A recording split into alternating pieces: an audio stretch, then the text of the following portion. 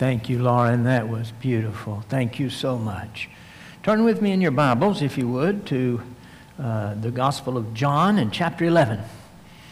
Gospel of John, chapter 11. We're going through the Gospel of John verse by verse.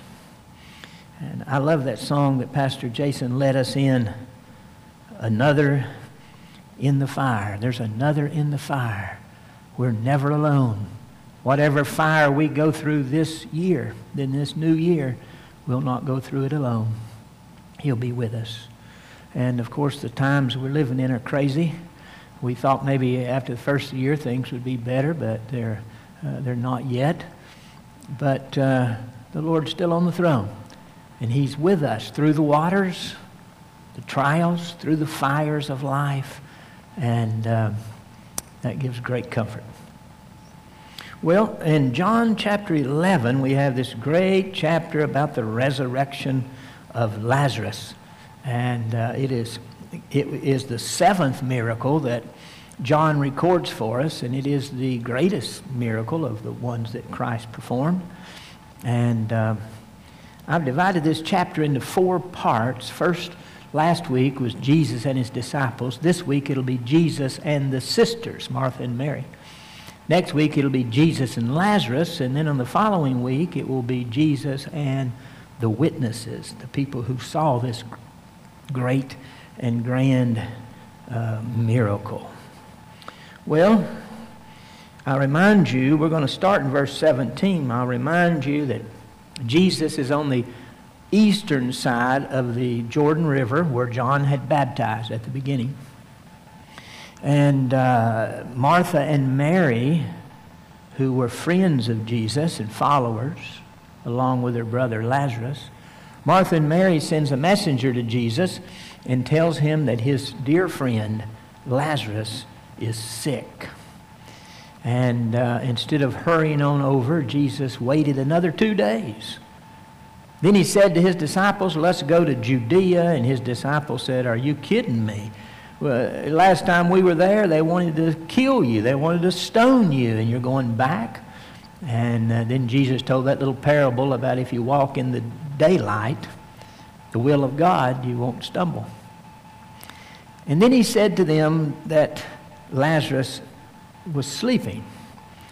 And they said, "Well, we don't need to go then because he is sleeping, resting. He'll recover." And He had told them, "He's sleeping, and I'm going to go wake him up." But then when they said, "He'll do well then," Jesus said, "Lazarus is dead." Jesus was talking about the sleep of death. So they said, "Well, let's go." And they went. And of course, we have that negative words from Thomas. Let's go and die with him. Jesus going to die. We're all going to die. And that's when we come to verse 17.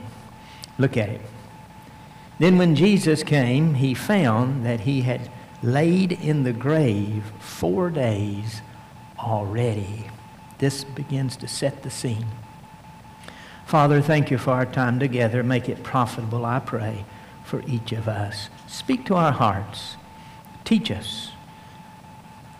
Teach us that as we go through troubled times, You're right there, and You're big enough to help us, to take care of us, to watch over us. We ask it in Christ's name. Amen. Amen. Dr.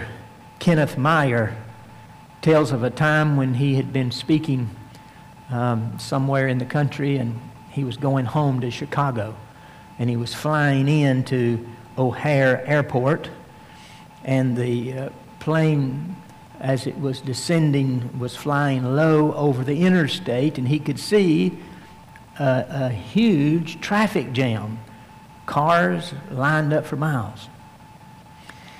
He could also see, he said, people were out of their cars, standing in the road and standing in the grass, and some of them were standing on their bumpers or on trying to see if they could figure out what was going on. But of course they couldn't, the ones that were further back. Then he said he looked northward and he saw what was going on. He saw it was a wreck, and they were getting the cars off the road, and and things were just about finished. And though no one in that traffic jam knew what was going on, he knew what was going on. And he knew that by the time he got to the airport, got in his car, and needed to come down this interstate, that interstate would be cleared. And so he said, I had a perspective that was different than the other people traveling on the expressway. He said, I knew I would soon be home. Then he says this, perspective makes all the difference. We are earthbound creatures, but if we could somehow look down upon the traffic jams of our lives, we would react much differently. You know, we've had a lot of traffic jams this past year. No doubt there'll be others coming. In this chapter, we see that contrast between someone who sees things with a heaven perspective and somebody that sees life with only an earthbound perspective. Jesus did not leave when other people thought he should leave. Therefore, he was criticized. The sisters probably wondered, does he really love us as much as we thought he did? Maybe he doesn't. He said this was going to be for the glory of God, not unto death. And yet the disciples were confused.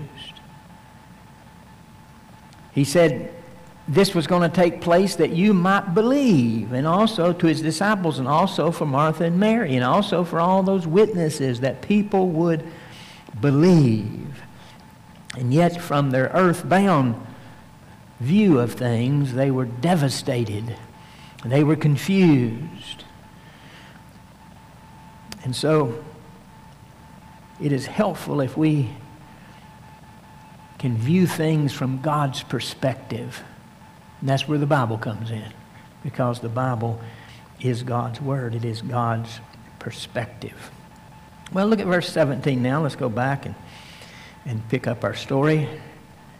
Jesus came. He had laid in the grave 4 days already. Now, the Jewish people in that day did not embalm people who died. They just wrapped linen around them and put spices on them.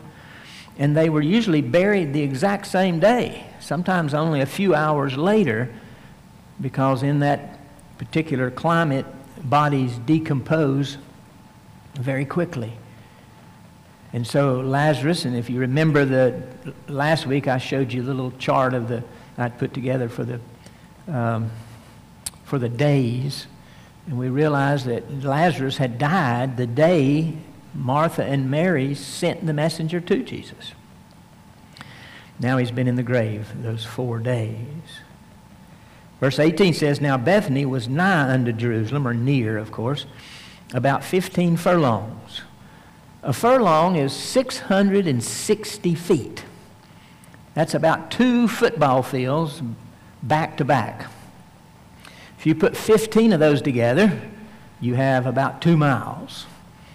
So Bethany was about 2 miles from Jerusalem, and that explains why there was so many people there from Jerusalem, because it was only a 2-mile walk, and people had come to comfort Martha and Mary in the loss of their brother. I said it last week. I think probably Martha was the oldest, because in Luke 10, when Jesus goes to their home, what appears to be maybe the first time, it says he went to Martha's home, and that Martha had a sister, Mary, and a brother, Lazarus. So she was probably the oldest, and then probably Mary, and then Lazarus was the younger of the 3.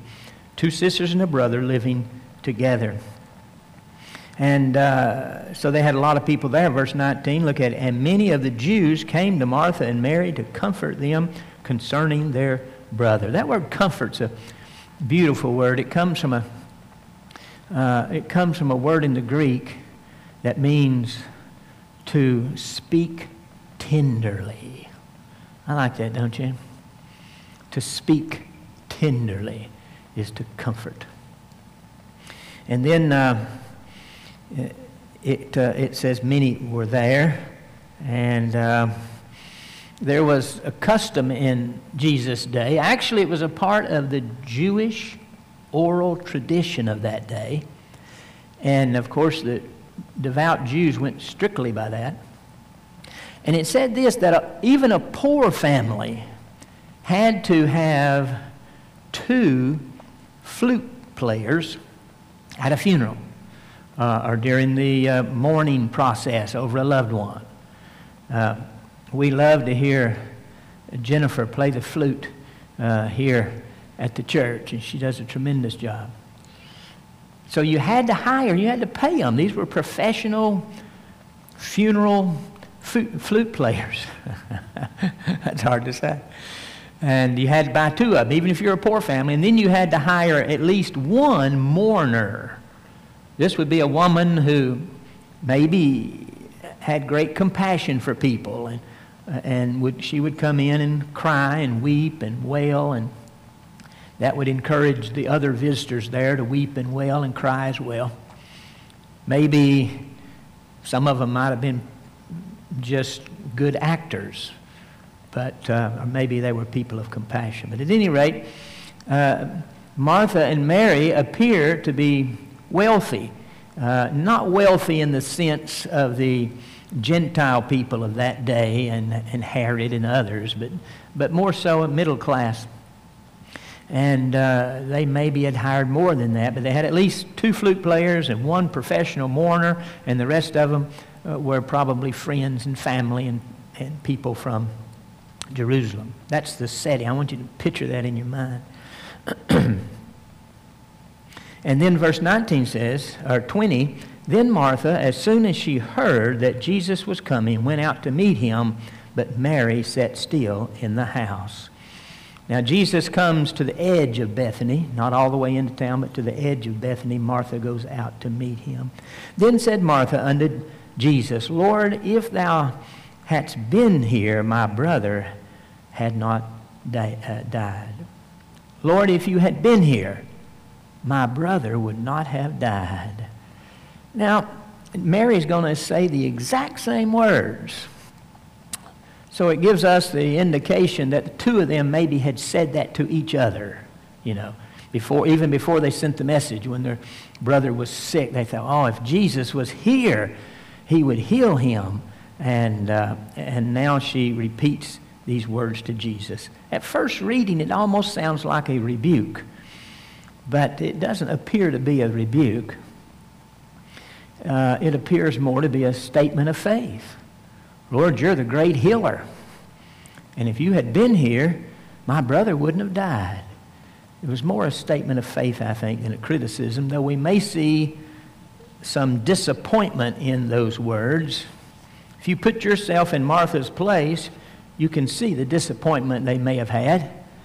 Jesus was their dear friend, and he'd healed so many other people, and now he lets their dear brother die. A lot of people feel this way in life. Where were you, Lord? Where were you? You've come too late. Where were you when my loved one died? When my marriage dissolved? When my parents divorced? When my father became an alcoholic? Where were you when I was cheated out of that promotion? And when my child went astray?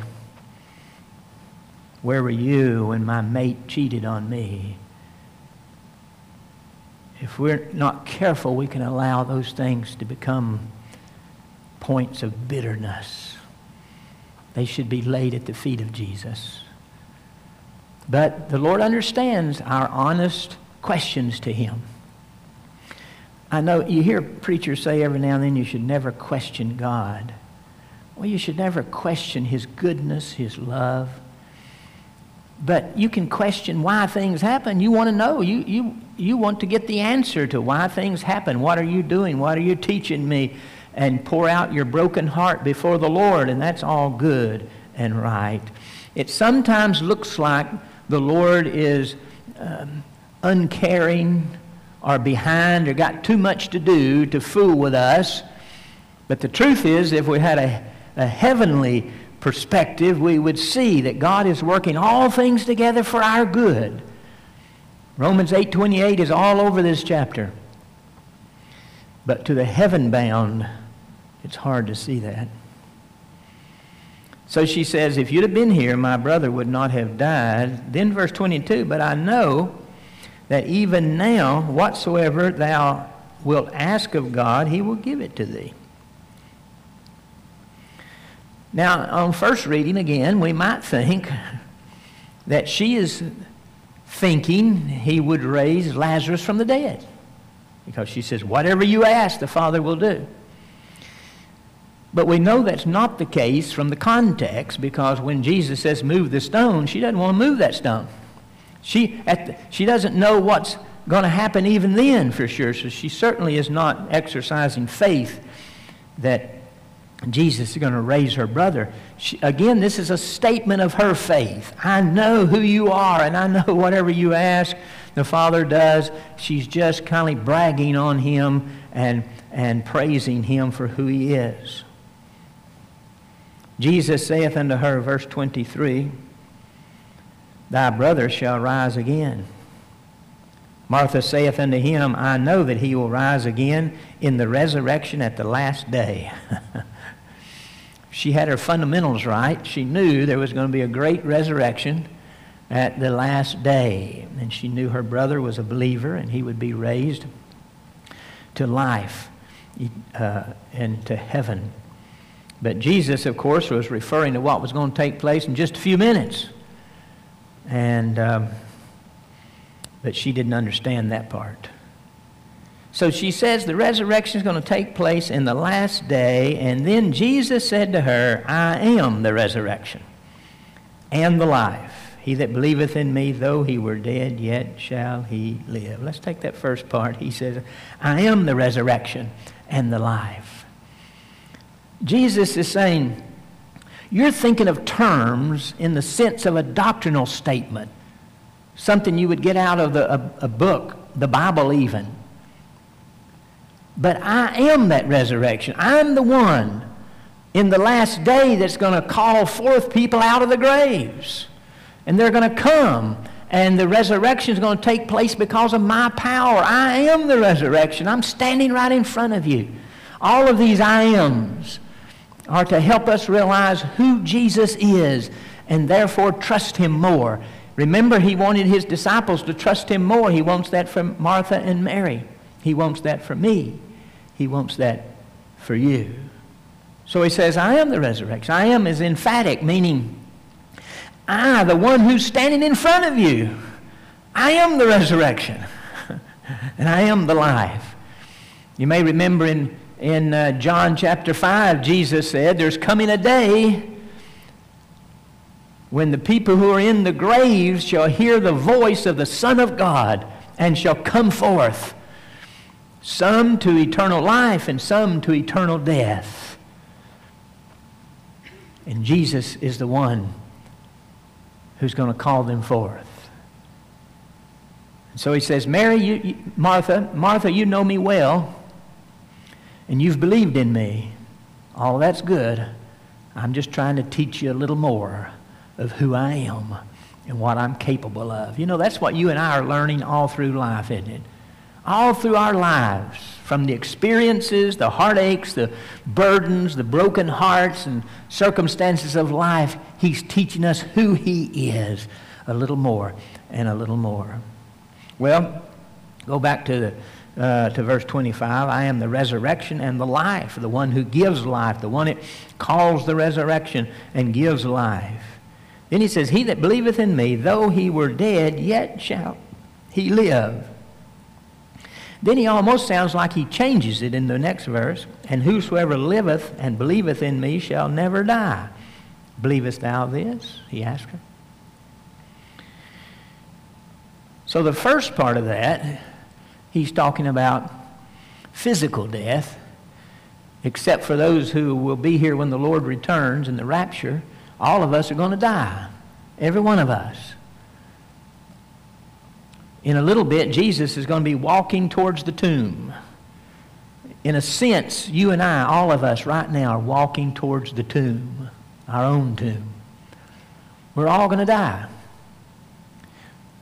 But, verse 25, the last part, though he were dead, yet shall he live. In that future resurrection, we're going to all live again, our bodies. But then he says in verse 26, and whosoever liveth and believeth in me shall never die. Now that's the real us. Who we are. The only thing that's going to die is our body. Our body will die and be resurrected in the future. But the real us, our soul and spirit, who we really are, the Bible says, absent from the body, present with the Lord. So when our body dies, we will go directly to be with the Lord. So he says, if you believe in me, ye shall never die. Dale Moody used to say occasionally, when you read in the newspaper that D.L. Moody died, don't you believe it. For the believer shall never die. And then he said to her, believest thou this? He put her on the spot, didn't he? Jesus does that to us every now and then. Believest thou this? She saith unto him, yea, Lord, I believe thou art the Christ, the Son of God, which should come into the world. Wow. What a statement of faith. I mean, this is as grand as Peter's statement of faith. She knew who Jesus was. She said, I believe you are the Christ, that is the Messiah, the one Israel's been waiting for, the Savior. And then she said, I believe you're the Son of God, the only begotten of the Father, the Son of God, which should come into the world. That should come into the world indicates his pre-existence. She understood that he was with the Father, and then he came into the world. This is a wonderful, wonderful statement of faith. She avoids the direct question. Maybe she didn't know how to answer that when he said, ask her, believest thou this? But she told what she did understand and believe. And it was this great statement of faith. The I in verse 27 is emphatic. That means that's where the emphasis is placed. You might read it like this. I, yes, I. This is a personal thing. It's not what we at our church believe, or we at our family believe, or what my Bible study group believes. It is I. It's emphatic. I, yes, I believe that thou art the Christ, the Son of God. Be sure your faith is personal. You're not just believing what somebody else believes, but you yourself emphatically believe that Jesus is the Christ, the Son of God, the only Savior who came into the world. Verse 28. By the way, in verse 25, that I am the resurrection, that's the fifth I am statement in the book of John. We'll have two more of those in the next few chapters. Verse 28, and when she had said so, she went her way and called Mary, her sister, secretly, privately. She didn't want to make a big spectacle of things. She called Mary secretly, privately, saying, the Master is come and calleth for thee. I like that term master, don't you? I think that's a good thing for you and I to speak and call Christ Master occasionally. Excuse me. Pretty bad when you cough into that microphone.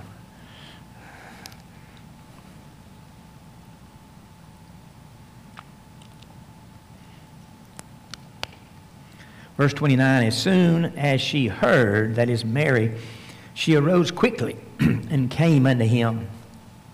Now Jesus was not yet come into town, but was in the same place where Martha met him, in the outskirts there of Bethany. The Jews, when they were, which were with her in the house, and comforted her, when they saw Mary, that she rose up hastily and went out, followed her, saying, she goeth unto the grave to weep there. So they followed her. Martha had hoped it could be a private thing, but they followed her out and so they could hear what she and Jesus said, apparently. Then when Mary was come where Jesus was and saw him, she fell at his feet, saying unto him, Lord, if thou hadst been here, my brother had not died. She said the exact same words, indicating, as I said, they had probably said that to each other before. It was not a rebuke, but you can hear the disappointment in that. By the way, Martha and Mary both said this, but if they had really thought about it, Jesus had healed people from a distance.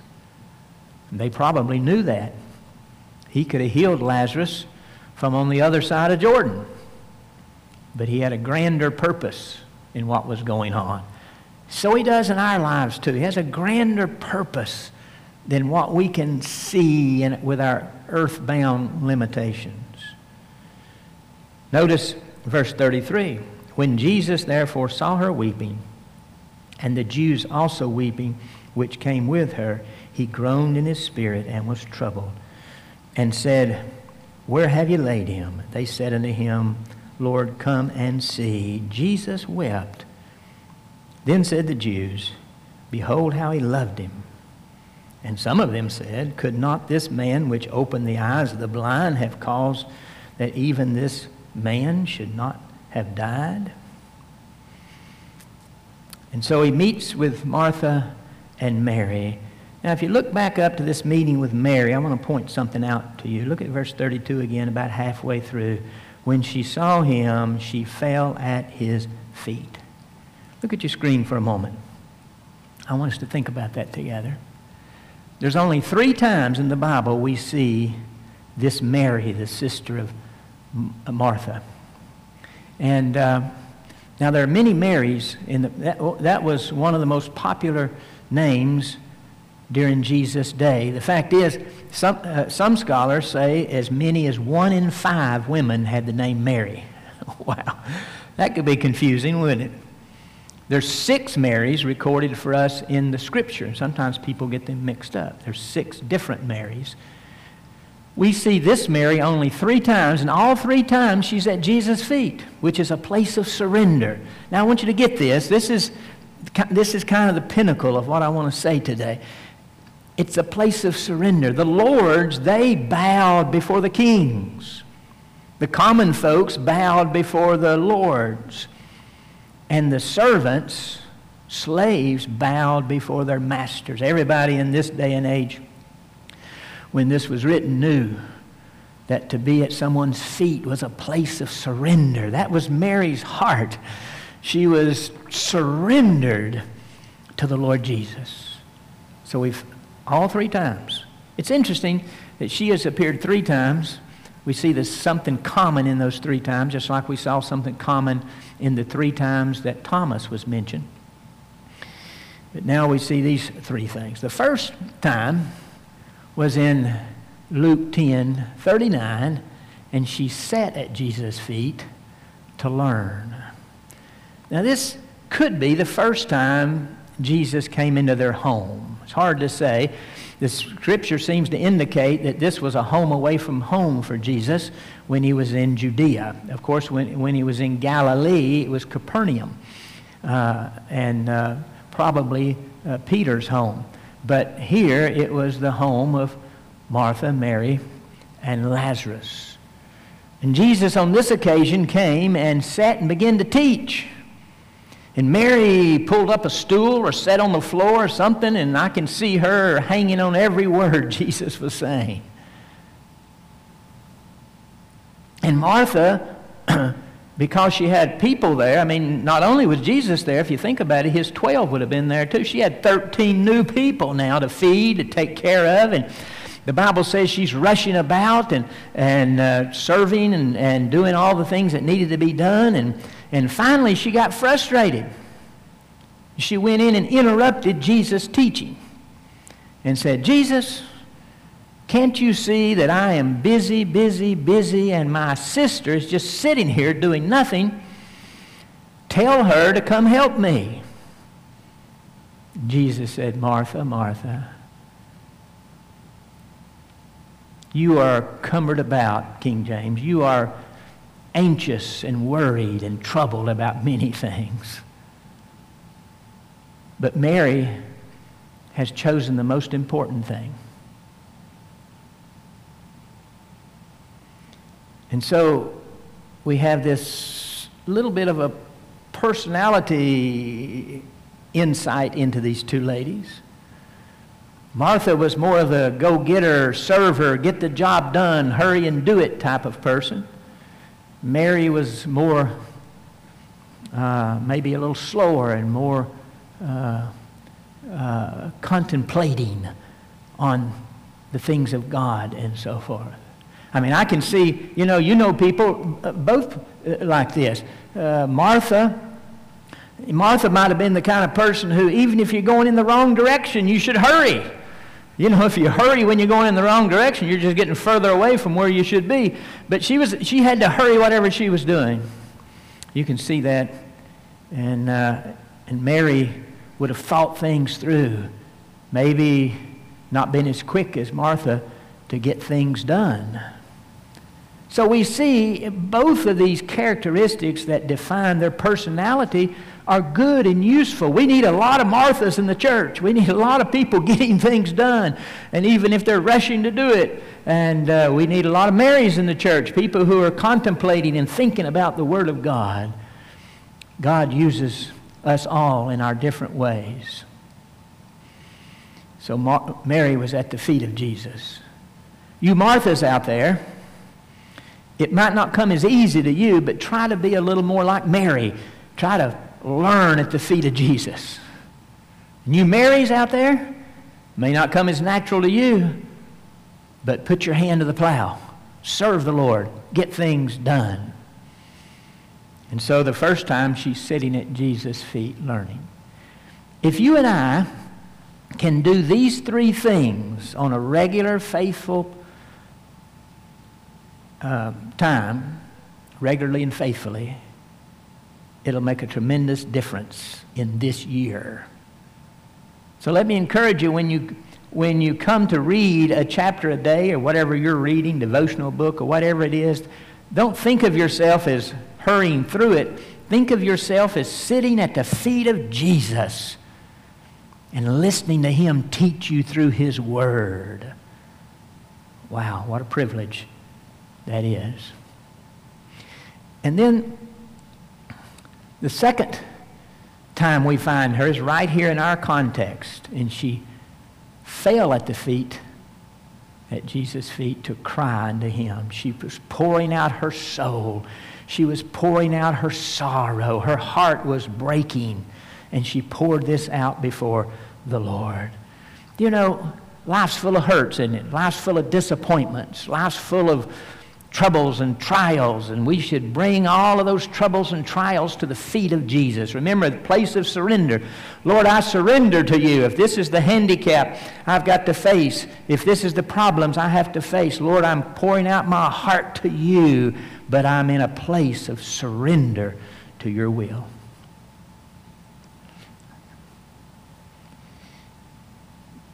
Karen is reading again a book that she and I both read many years ago, called Healing for Damaged Emotions. Karen's read it, I think, several times over the years, and we've recommended it to people.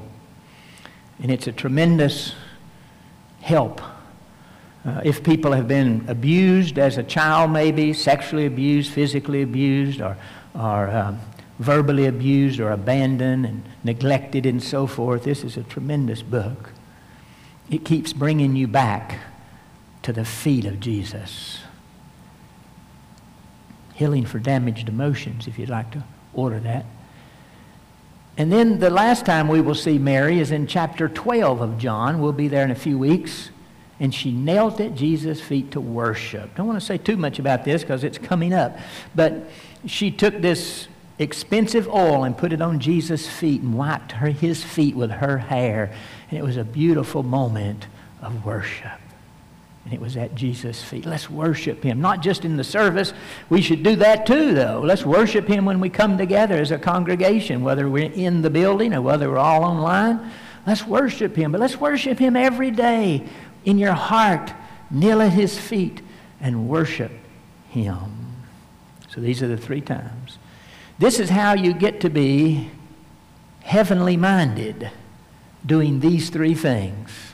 That'll give you a heavenly perspective of what's going on in life. Learning at His feet, pouring out your soul to Him, and worshiping Him. I think I'm going to stop right there. We've been showing, of course, clips from the movie, The Gospel of John. And here is the clip for today. And again, I want you to think about it being real people at a real place, at a real time in history. And it may have looked something like this. Let's watch it together. When Jesus arrived, he found that Lazarus had been buried 4 days before. Bethany was less than 2 miles from Jerusalem, and many Judeans had come to see Martha and Mary to comfort them about their brother's death. When Martha heard that Jesus was coming, she went out to meet him, but Mary stayed in the house. If you had been here, Lord, my brother would not have died. But I know that even now, God will give you whatever you ask Him for. Your brother will rise to life. I know that He will rise to life on the last day. I am the resurrection and the life. Those who believe in me will live, even though they die. And those who live and believe in me will never die. Do you believe this?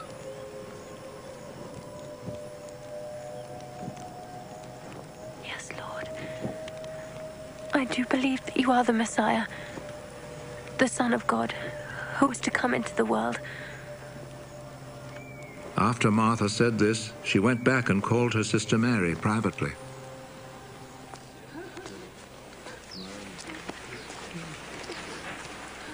The teacher is here and is asking for you. When Mary heard this, she got up and hurried out to meet him. Jesus had not yet arrived in the village, but was still in the place where Martha had met him. The people who were in the house with Mary, comforting her, followed her when they saw her get up and hurry out. They thought that she was going to the grave to weep there.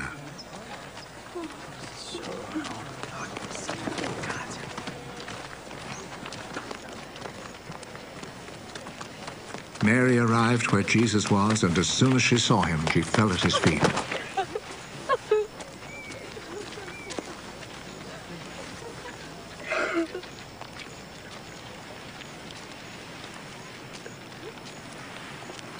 Lord,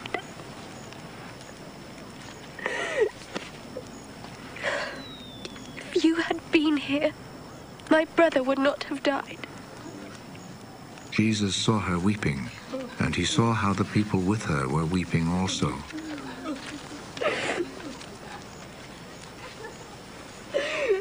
His heart was touched, and he was deeply moved.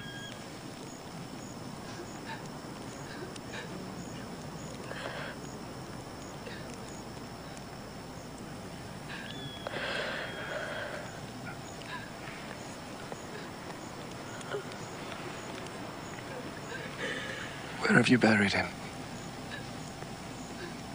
Come and see, Lord.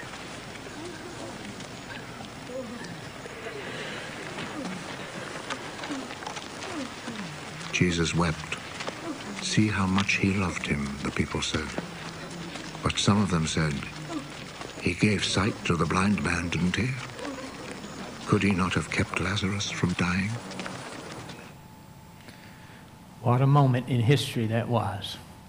If you've never trusted Christ as your Lord and Savior, we encourage you, call the church number and leave a message. We'll get back with you. Somebody will help you, walk you through salvation biblically. Or you can fill out the guest card online if you'd like to do that and leave a message, and we'll get back with you. Thank you for being with us today.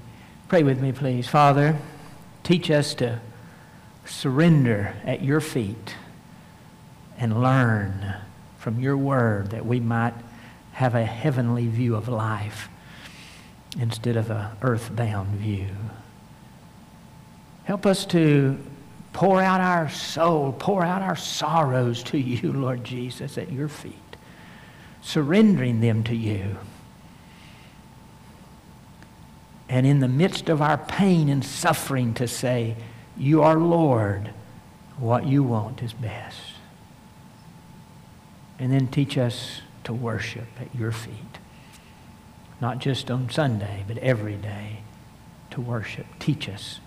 May our faith grow this year. Like Jesus said, the disciples' faith and Martha and Mary's faith would grow. May our faith grow this year as we see you for who you are and all that you can do. We ask it in Christ's name. Amen. Amen. God bless you. Pastor Jason's going to come with prayer request.